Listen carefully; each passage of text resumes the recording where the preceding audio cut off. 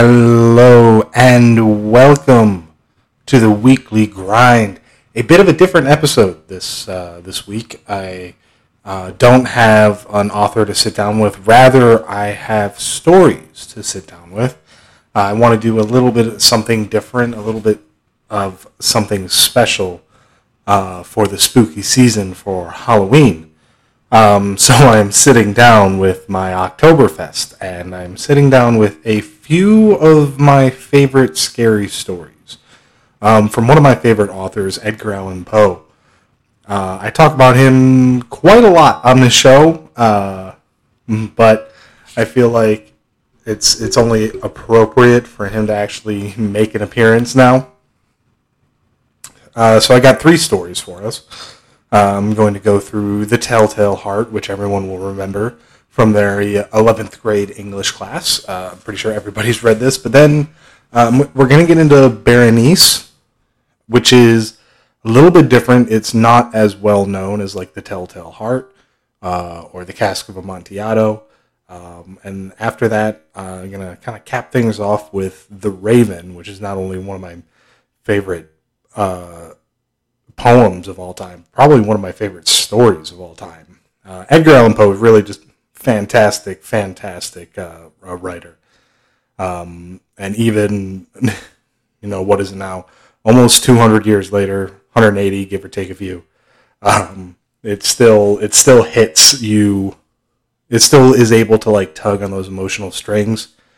And that's really something special. So that's really something I wanted to just kind of do this week. I'm probably going to do a different authors next week, trying to stay within the realms of eminent domain here, and not get myself sued. So I'm pretty comfortable sticking with authors who have perished and aren't going to sue me.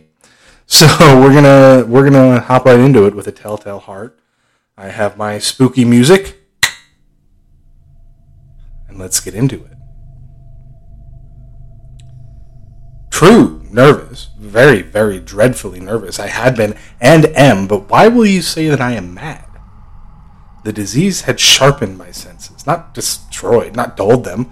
Above all was the sense of hearing acute. I heard all things, in the heaven and in the earth. I heard many things in hell.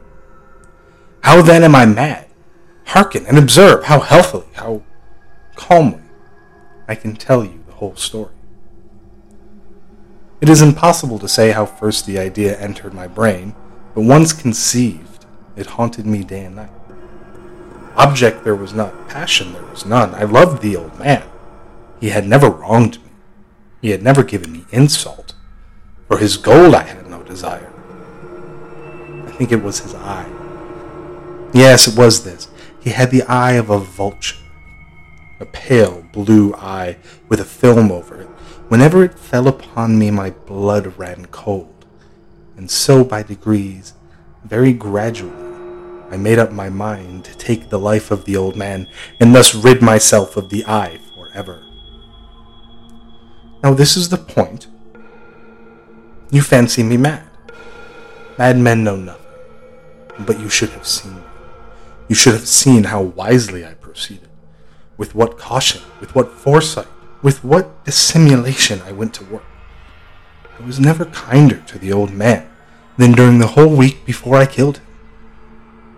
And every night, about midnight, I turned the latch of his door and opened it, oh so gently.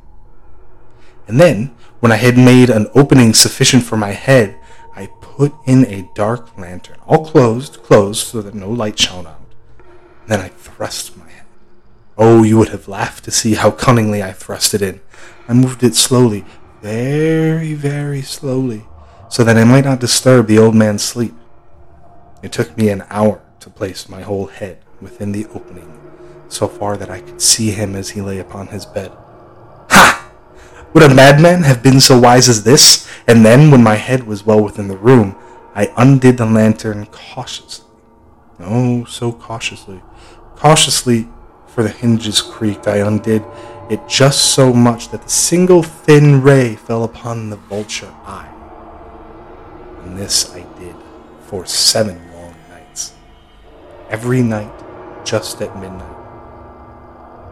But I found the eye always closed, and so it was impossible to do the work, for it was not the old man who vexed me, but his evil eye. And every morning when the day broke, I went boldly into the chamber and spoke courageously to him, calling him by name in a hearty tone and inquiring how he has passed the night. So you see, he would have been a very profound old man indeed to suspect that every night, just at 12, I looked in upon him while he slept. Upon the 8th night, I was more than usually cautious in opening the door. The watch's minute hand moves more quickly than did mine. Never before that night had I felt the extent of my own powers, of my sagacity. I could scarcely contain my feelings of triumph. To think that there I was, opening the door little by little, and he not even to dream of my secret deeds or my thoughts. I fairly chuckled at the idea. And perhaps he heard me, for he moved on the bed suddenly as if startled. Now you may think that I drew back, but no. His room was as black as pitch with the thick darkness, for the shutters were close fastened through fear of robbers, and so I knew he could not see the opening of the door, and I kept pushing it on steadily. I had my head in, and was about to open the lantern when my thumb slipped upon the tin fastening, and the old man sprang up in bed, crying out, "Who's there?" I kept quite still and said nothing. For a whole hour I did not move a muscle, and in the meantime I did not hear him lie down. He was still sitting up in the bed listening, just as I have done, night after night, hearkening to the death watches in the wall. Presently I heard a slight groan, and I knew it was a groan of mortal terror. It was not a groan of pain or of grief. Oh no, it was the low, stifled sound that rises from the bottom of the soul when overcharged with awe. I knew the sound well. Many a night, just at midnight, when all the world slept, it has welled up from my own bosom, deepening with its dreadful echo, the terror that distracted me.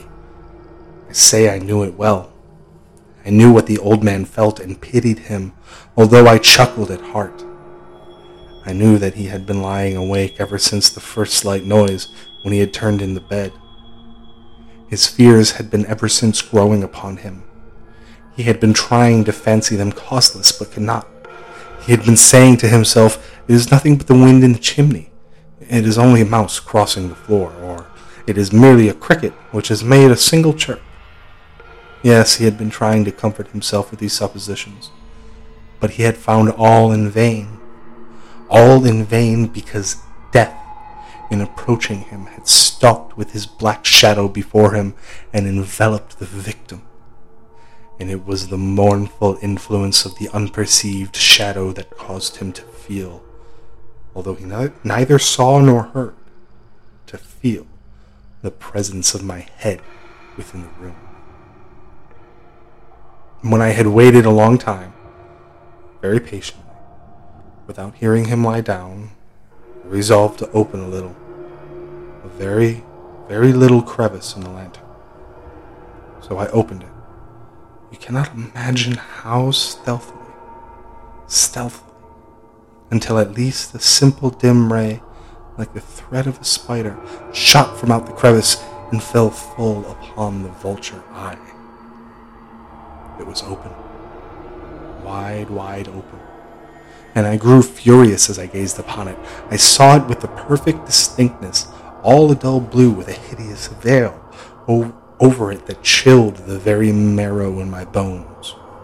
But I could see nothing else of the old man's face or person, for I had directed the ray as if by instinct, precisely upon the damned spot. But I have not told you what you mistake for madness is but over-acuteness of the sense. Now I say, there came to my ears a low, dull, quick sound, such as a watch makes when enveloped in cotton. I knew that sound well, too. It was the beating of the old man's heart.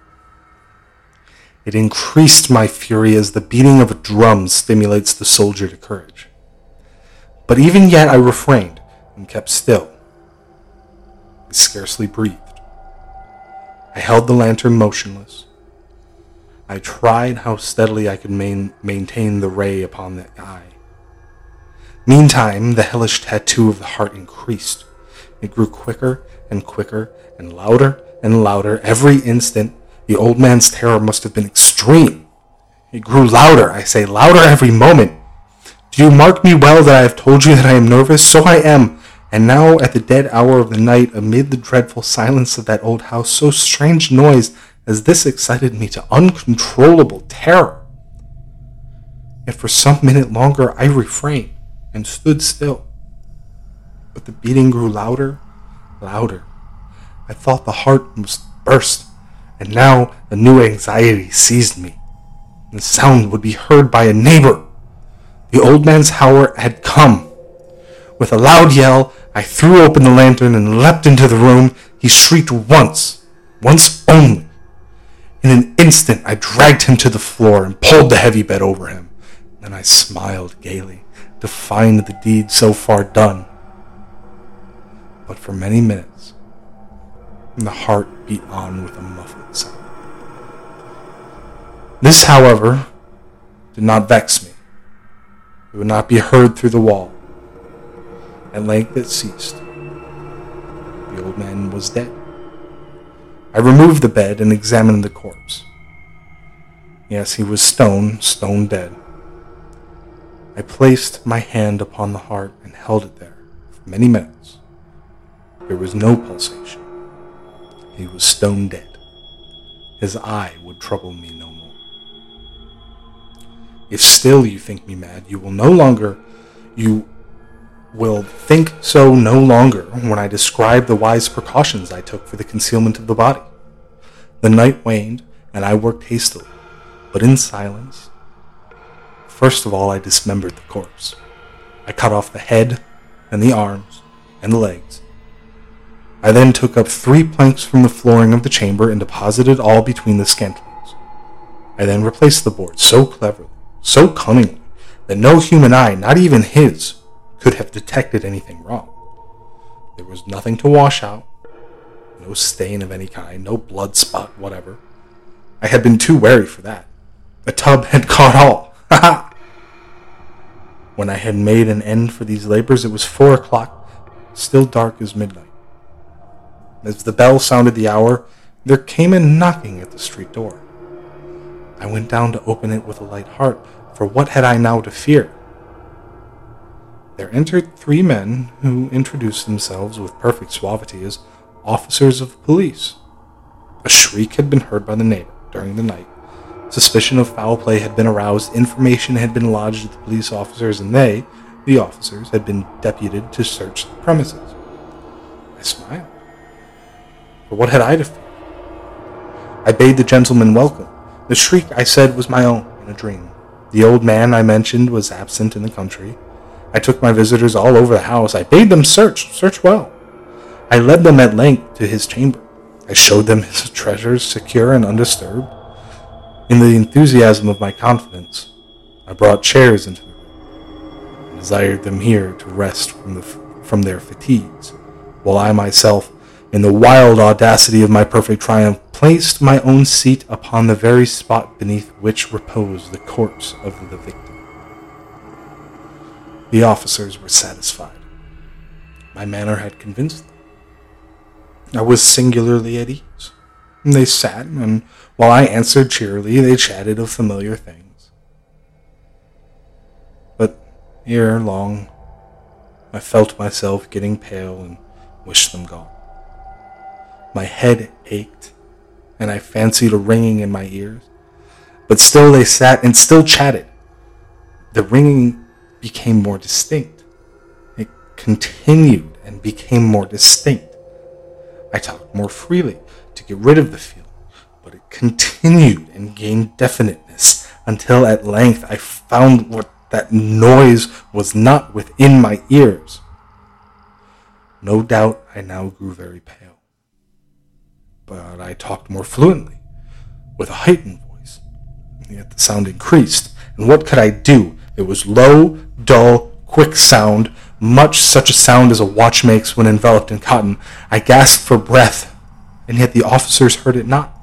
I talked more quickly, more vehemently, but the noise steadily increased. I arose and argued about trifles in a high key with violent gesticulations, but the noise steadily increased. Why would they not be gone? I paced the floor to and fro with heavy strides as if excited to fury by the observations of the men, but the noise steadily increased. Oh God, what could I do? I foamed, I raved, I swore. I swung the chair upon which I had been sitting and grated it upon the boards, but the noise arose all over and continually increased. It grew louder, louder, louder, and still the men chatted pleasantly and smiled. Was it possible they heard at night? Almighty God, no, they heard. They suspected. They knew. They were making a mockery of my horror. This, I thought, and this, I think, but anything was better than this agony.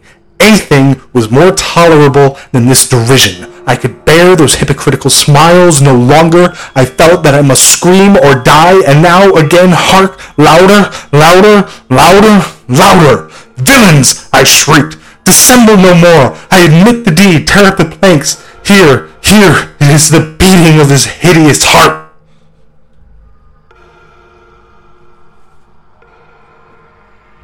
That escalated quickly.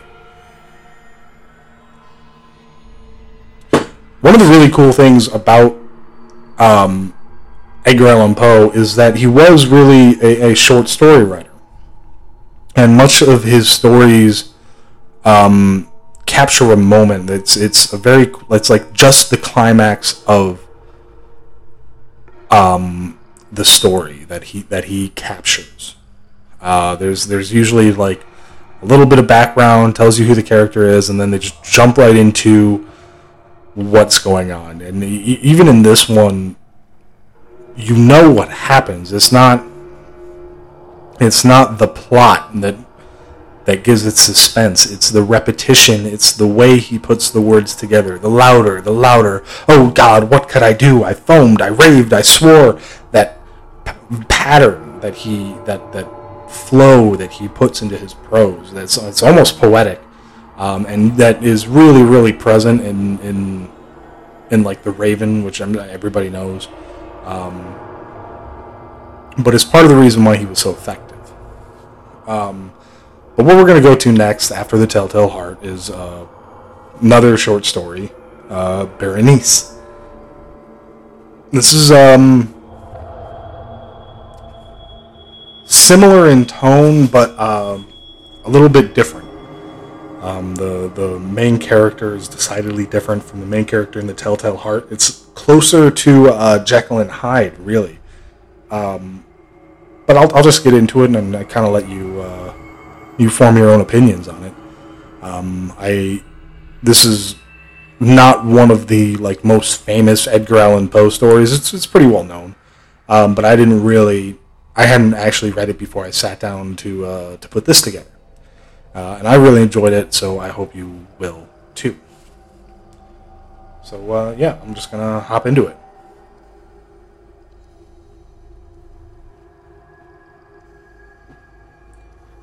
Misery is manifold.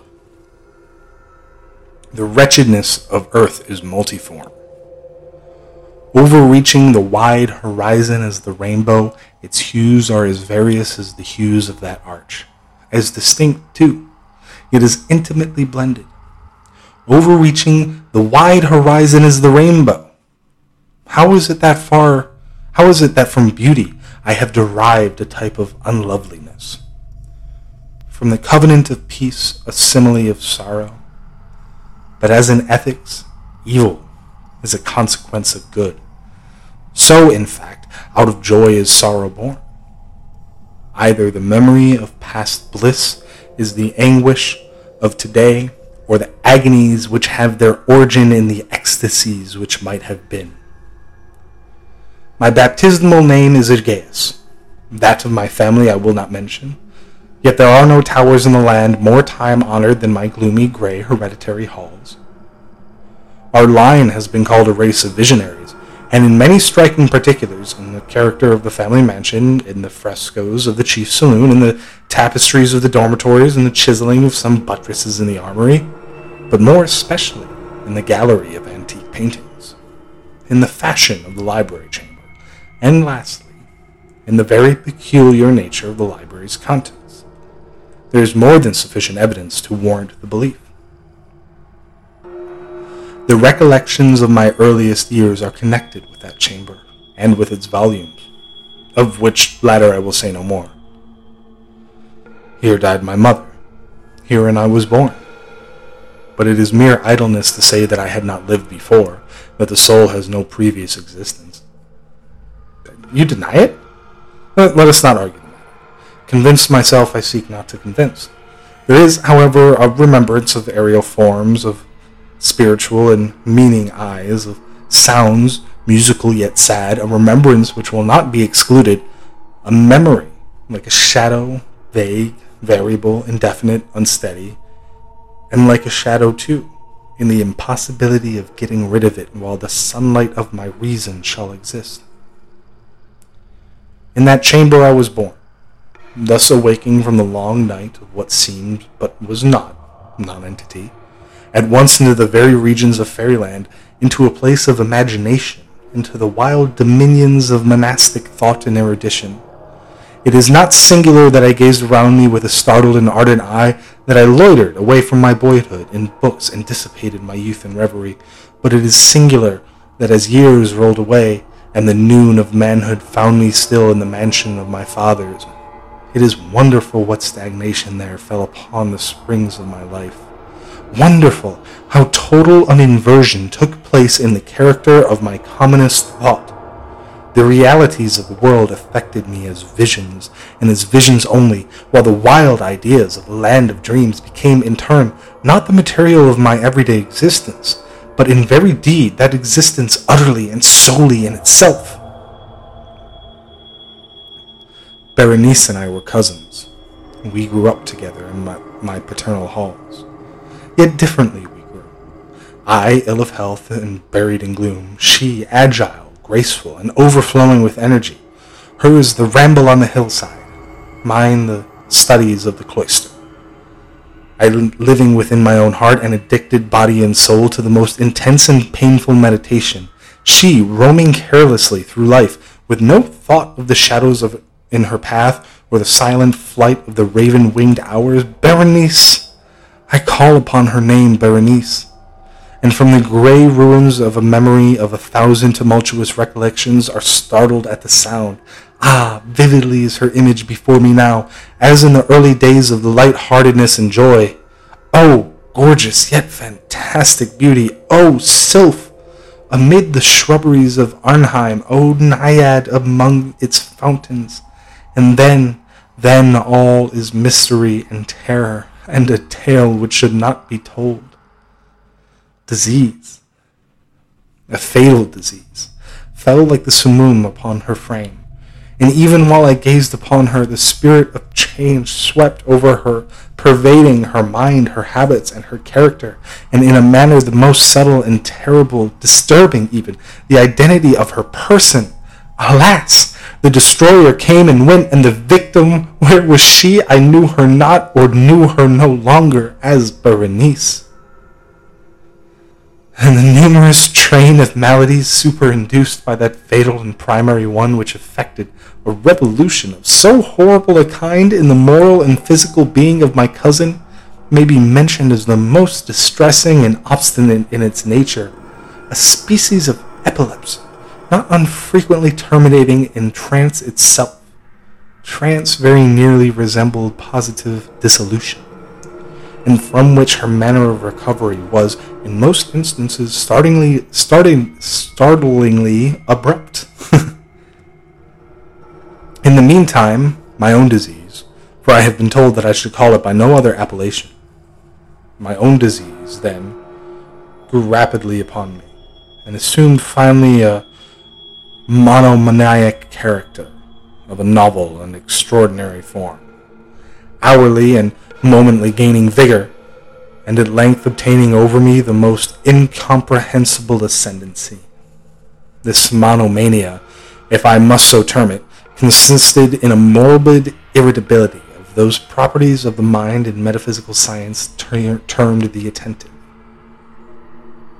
It is more than probable that I am not understood, but I fear indeed that it is no manner possible to convey to the mind of the merely general reader an adequate idea of the nervous intensity of interest with which, in my case, the powers of meditation, not to speak technically, busied and buried themselves in the contemplation of even the most ordinary objects of the universe.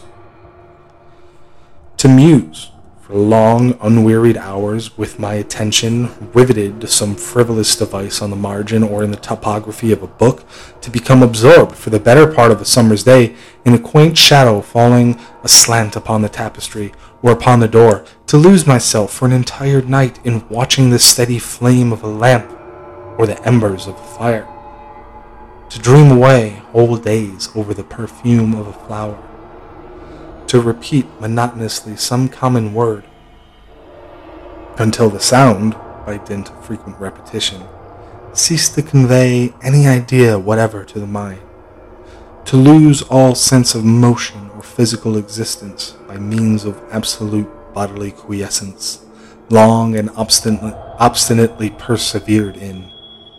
Such were a few of the most common and least pernicious vagaries induced by a condition of the mental faculties, not indeed altogether unparalleled, but certainly bidding defiance to anything like analysis or explanation. Yet let me not be misapprehended. The undue, earnest, and morbid attention thus excited by objects in their own nature frivolous must not be confounded in character with that ruminating propensity common to all mankind, and more especially indulged in by the persons of ardent imagination. It was not even, as might be at first supposed, an extreme condition or exaggeration of such propensity, but primarily and essentially distinct and different. In the one instance, the dreamer or enthusiast, being interested by an object, usually not frivolous, imperceptibly loses sight of this object in a wilderness of deductions and suggestions issuing therefrom, until at conclusion of a day dream, often replete with luxury, he finds the incita mentum of first cause of his musings entirely vanished and forgotten. In my case, the primary object was invariably frivolous, although assuming through the medium of my distempered vision a refracted and unreal importance. Few deductions, if any, were made, and those pertinaciously returning in upon the original object as a center. The meditations were never pleasurable, and, at the termination of the reverie, the first cause, so far from being out of sight, had attained that supernaturally exaggerated interest which was the prevailing feature of the disease. In a word, the powers of mind more particularly exercised were, with me, as I have said before, the attentive, and are, with the daydreamer, the speculative. My books at this epoch, if they did not actually serve to irritate the disorder, partook, it will be perceived, largely in their imaginative and inconsequential nature, of the charismatic qualities of the disorder itself. I well remember, among the others, the treatise of the nobly Italian Caelus Secundus Curio, De Amplitude Bete Regni Dei, St. Austin's great work, The City of God, and Tertullian De Carne Christi, in which the paradoxical sentence Mortuus is Dei filius credible est quia ineptum est, et sepultus resurrectis certum est quia impossibile est, occupied my undivided time for many weeks of laborious and fruitless investigation. Thus, it will appear that, shaken from its balance only by trivial things, my reason bore resemblance to that ocean crag spoken of by Ptolemy Hephaestion, which, steadily resisting the attacks of human violence and the fiercer fury of the waters of the wilds, trembled only to the touch of the flower called asphodel. and although to a careless thinker it might appear a matter beyond doubt that the alteration produced by her unhappy malady in the moral condition of Berenice would afford me many objects for the exercise of that intense and abnormal meditation whose nature I have been at some trouble in explaining, yet such was not in any degree the case. In the lucid intervals of my infirmity, her calamity indeed gave me pain, and taking deeply to heart that total wreck of her fair and gentle life, I did not fall to ponder frequently and bitterly upon the wonder-working means by which so strange a revolution had been so suddenly brought to pass. But these were reflections partook not of the idiosyncrasy of my disease, but were such as would have occurred under similar circumstances to the ordinary mass of mankind. True to its character, my disorder revelled in the less important but more startling changes wrought in the physical frame of Berenice, in the singular and most appalling distortion of her personal identity. During the brightest days of her unparalleled beauty, most surely I had never loved her. In the strange anomaly of my existence, feelings with me had never been of the heart, and my passions were always of the mind.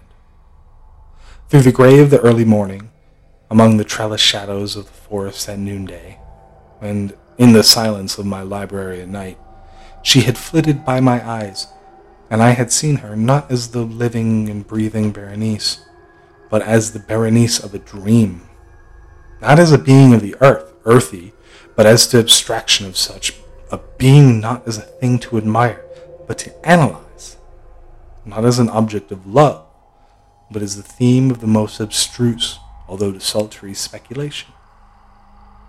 And now I shuddered in her presence, and grew pale at her approach. Yet bitterly lamenting her fallen and desolate condition, I called to mind that she had loved me long, and in an evil moment I spoke to her of marriage. And at length the period of our nuptials was approaching, when, upon an afternoon in the winter year, one of those unseasonably warm, calm, and misty days which are the nurse of the beautiful Halcyon, I sat, as I thought, alone, in the inner apartment of the library. But, uplifting my eyes, I saw that Berenice stood before me. For as Jove during the winter season gives twice 7 days of warmth, men have called this clement and temperate time the nurse of the beautiful Halcyon. Simonides. Was it my own excited imagination, or the misty influence of the atmosphere, or the uncertain twilight of the chamber, or the gray draperies which fell around her figure that caused in it so vacillating and indistinct an outline? I could not tell. She spoke no word. Not for worlds could I have uttered a syllable. An icy chill ran through my frame. A sense of insufferable anxiety oppressed me. A consuming curiosity pervaded my soul, and sinking back upon the chair, I remained for some time breathless and motionless, with my eyes riveted upon her person. Alas, its emaciation was excessive, and not one vestige of the former being lurked in any single line of the contour. My burning glances at length fell upon the face. The forehead was high and very pale and singularly placid, and the once jetty hair fell partially over it and overshadowed the hollow temples with which innumerable ringlets now of a vivid yellow and jarring discordantly in their fantastic character with the reigning melancholy of the countenance. The eyes were lifeless and lusterless and seemingly pupilless, and I shrank involuntarily from their glassy stare to the contemplation of the thin and shrunken lips. They parted, and in a smile of peculiar meaning, the teeth of the changed Berenice disclosed themselves slowly to my view. Would to God that I had never beheld them, or that, having done so, I had died. The shutting of the door disturbed me, and looking up I found that my cousin had departed from the chamber, but the disordered chamber of my brain had not, alas, departed, and would not be driven away. the white and ghastly spectrum of the teeth. Not a speck on their surface, not a shade on their enamel, not an indenture in their edges. But what that period of her smile had sufficed to brand upon my memory. I saw them now even more unequivocally than I beheld them then. The teeth! They were here and there and everywhere and visibly and palpably before me, long, narrow, and excessively white, with the pale lips writhing about them as in the very moment of their first terrible development.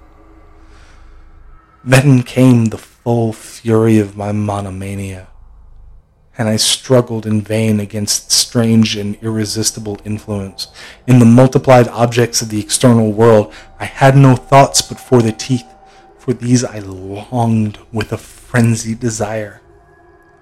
All other matters and all different interests became absorbed in their single contemplation.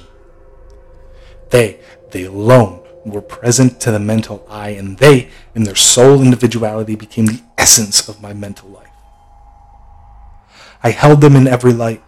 I turned them in every attitude. I surveyed their characteristics. I dwelt upon their peculiarities.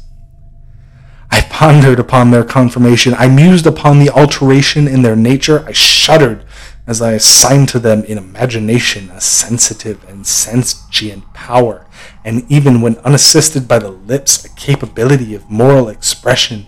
Of Mademoiselle Salle, it has been said, well said, que tout c'est pas étient des sentiments, and of Berenice, I more seriously believe que tout c'est dense étient des idées. Ah, here was the idiotic thought that destroyed me, des idées.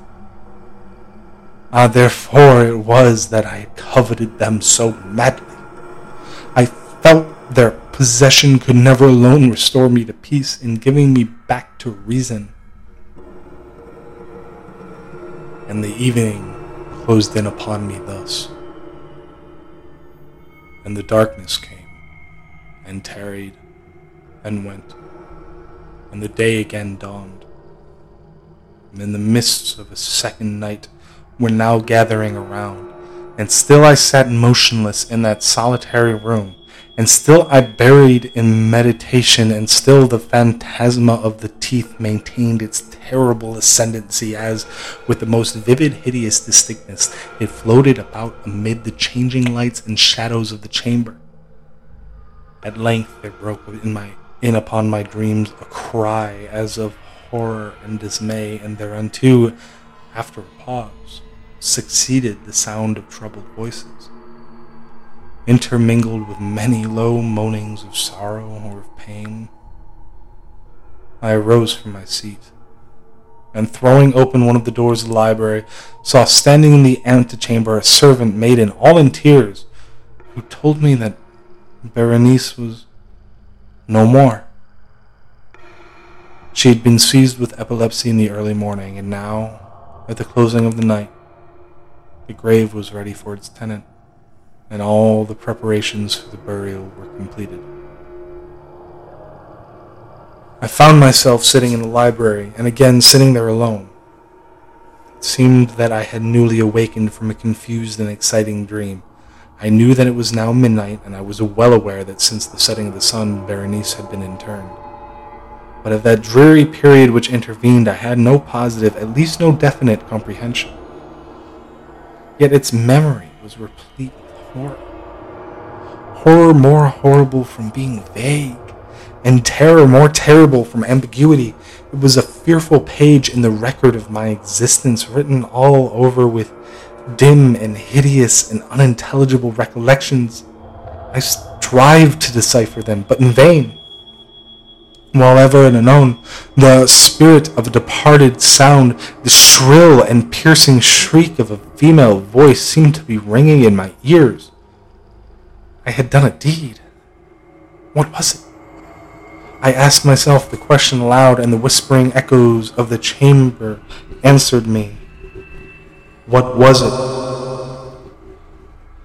On the table beside me burned a lamp, and near it lay a little box. It was of no remarkable character, and I had seen it frequently before, for it was the property of the family physician. But how had it there, upon my table, and why did I shudder in regarding it? These things were in no manner to be accounted for, and my eyes at length dropped to the open pages of a book, and to a sentence underscored therein. The words were the singular, but simple ones of the poet Ibn Zayat. Dicebant mihi sadales se sepulchrum, amicae visitarum curas meas, aliquantulum for levatas. Why then, as I perused them, did the hairs of my head erect themselves on end, and the blood of my body become congealed within my veins? There came a light tap at the library door, and pale as the tenant of the tomb, a menial entered upon tiptoe. His looks were wild with terror, and he spoke to me in a tremulous, husky, and very low. What said he? Some broken sentences I heard. He told of a wild cry disturbing the silence of the night, of the gathering together of the household, of a search in the direction of the sound, and then his tones grew thrillingly distinct as he whispered me of a violated grave, of a disfigured body enshrouded, yet still breathing, still palpitating, still alive. He pointed to garments, and they were muddy and clotted with gore. I spoke not, and he took me gently by the hand. It was indented by the impress of human nails. He directed my attention to some object against the wall. I looked at it for some minutes. It was a spade. With a shriek, I bounded to the table and grasped the box that lay upon it, but I could not force it open, and in my tremor it slipped from my hands and fell heavily and burst into pieces, and from it, with a rattling sound, there rolled out some instruments of dental surgery, intermingled with 32 small white and ivory-looking substances that were scattered to and fro about the floor.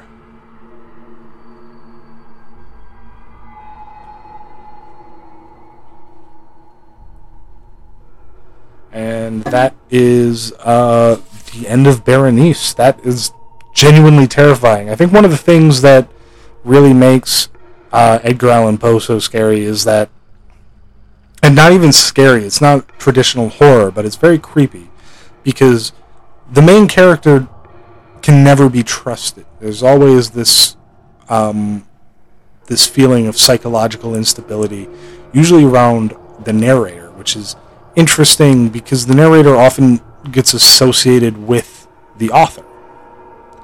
And it's the type of thing that appears so often in Edgar Allan Poe's work that it's it seems like maybe that association isn't necessarily wrong. Maybe Edgar Allan Poe was trying to explore something. Maybe there was something in his own scarred psyche that he was able to express through his stories. Maybe he just thought they sounded cool. They do sound very cool.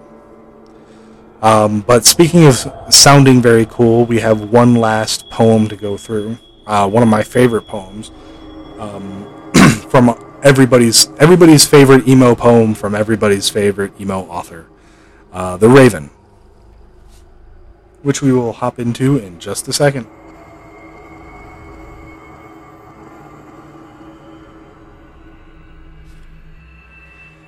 Once, upon a midnight dreary, while I pondered, weak and weary, over many quaint and curious volume of forgotten lore, while I nodded, nearly napping, suddenly there came a tapping, as if someone gently rapping at my chamber door. "'Tis some visitor," I muttered, tapping at my chamber door. "Only this, nothing more." Distinctly I remember, it was in the bleak December, and each separate dying ember wrought its ghost upon the floor. Eagerly I wished the morrow. Vainly I had sought to borrow from my book surcease of sorrow for the lost Lenore, for the rare and radiant maiden whom the angels named Lenore, nameless here forevermore. And the silken, sad, uncertain rustling of each purple curtain thrilled me, filled me with fantastic terrors never felt before. So that now, to still the beating of my heart, I stood repeating, "'Tis some visitor entreating entrance at my chamber door. Some late visitor entreating entrance at my chamber door. This it is, and nothing more." Presently my soul grew stronger, hesitating then no longer. "Sirs," said I, "or madam, truly your forgiveness I implore. But the fact is I was napping, and so gently you came rapping, and so faintly you came tapping at my chamber door, that I scarce was sure I heard you." Here I opened wide the door. Darkness there, and nothing more. Deep into that darkness peering, long I stood there, wondering, fearing, doubting, dreaming dreams no mortal ever dared to dream before. But the silence was unbroken, and the stillness gave no token, and the only word there spoken was the whispered word, "Lenore." This I whispered, and an echo murmured back the word, "Lenore." Merely this, and nothing more. Back into the chamber turning, with all my soul within me burning, soon again I heard a tapping, somewhat louder than before. "Surely," said I, "surely that is something at my window lattice. Let me see then what the raddis and this mystery explore. Let my heart be still a moment, and this mystery explore. 'Tis the wind and nothing more." Open here I flung the shutter, when, with many a flirt and flutter, in there stepped a stately raven of the saintly days of yore.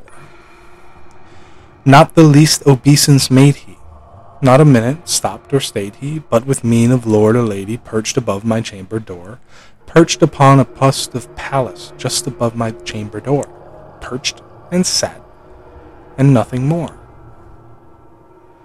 Then the ebony bird beguiling my sad fancy into smiling, by the grave and stern decorum from the countenance it bore. "Though thy crest be shorn and shaven, thou," I said, "art sure no craven, ghastly, grim, and ancient raven wandering from the nightly shore. Tell me what thy lordly name is on the night's Plutonian shore." Quoth the raven, "Nevermore." Much I marveled this ungainly fowl to hear discourse so plainly, though its answer little meaning, little relevancy bore, for we cannot help agreeing that no living human being ever yet was blessed with seeing bird above his chamber door, bird or beast upon the sculptured bust above his chamber door with such a name as Nevermore. But the bird, sitting lonely on the placid bust, spoke only that one word, as if in his soul in that one word he did outpour. Nothing farther than he uttered, till I scarcely more than muttered, "Other friends have flown before. On the morrow he will leave me, as my hopes have flown before." Then the bird said, "Nevermore." Startled at the stillness broken by reply so aptly spoken, "Doubtless," said I, "what it stutters is only stock and store, caught from some unhappy master, who from unmerciful disaster followed fast and followed faster, till his songs one burden bore, till the dirges of his hope that melancholy burden bore of nevermore." But the raven still beguiling all my fancy into smiling, straight I wheeled a cushioned seat in front of bird and bust and door. Then, upon the velvet sinking, I betook myself to linking fancy unto fancy, thinking what this ominous bird of yore, what this grim, ungainly, ghastly, gaunt, and ominous bird of yore meant in croaking "Nevermore." This I sat engaged in guessing, but no syllable expressing to the fowl whose fiery eyes now burned into my bosom's core. This and more I sat divining, with my head at ease reclining on the cushion's velvet lining, and the lamplight gloated o'er, but whose velvet violet lining with the lamplight gloating o'er she shall press, ah, nevermore. Then, methought, the air grew denser, perfumed from an unseen censer, swung by seraphim, whose footfalls tinkled on the tufted floor. Wretch, I cried, that God hath lent thee, by these angels he hath sent thee respite and nepenthe from the memories of Lenore. Quaff, oh quaff this kind nepenthe and forgot this lost Lenore, quoth the raven, nevermore. Prophet, said I, thing of evil, prophet still, if bird or devil, whether tempter sent or whether tempest tossed thee here ashore. Desolate, yet all undaunted, and this desert land enchanted, on this home by horror haunted, tell me truly, I implore, is there a balm in Gilead? Tell me, I implore, quoth the raven, nevermore. Prophet, said I, thing of evil, prophet still, if bird or devil, by that heaven that bends above us, by the God we both adore, tell this soul with sorrow laden, if within the distant Aden it shall clasp a sainted maiden whom the angels named Lenore. Clasp a rare and radiant maiden whom the angels named Lenore? Quoth the raven, nevermore. Be that sign our word of parting, bird or fiend, I shrieked upstarting. Get thee back into the tempest and the night's Plutonian shore. Leave no black plume as a token of that lie thy soul hath spoken. Leave my loneliness unbroken. Quit the bust above my door. Take thy beak from out my heart, and take thy form from off my door. Quoth the raven, nevermore. And the raven, never flitting, still is sitting on the pallid bust of Pallas just above my chamber door. And his eyes have all the seeming of the demon's that is dreaming, and the lamplight o'er him streaming throws his shadow on the floor. And my soul from out that shadow that lies floating on the floor shall be lifted nevermore.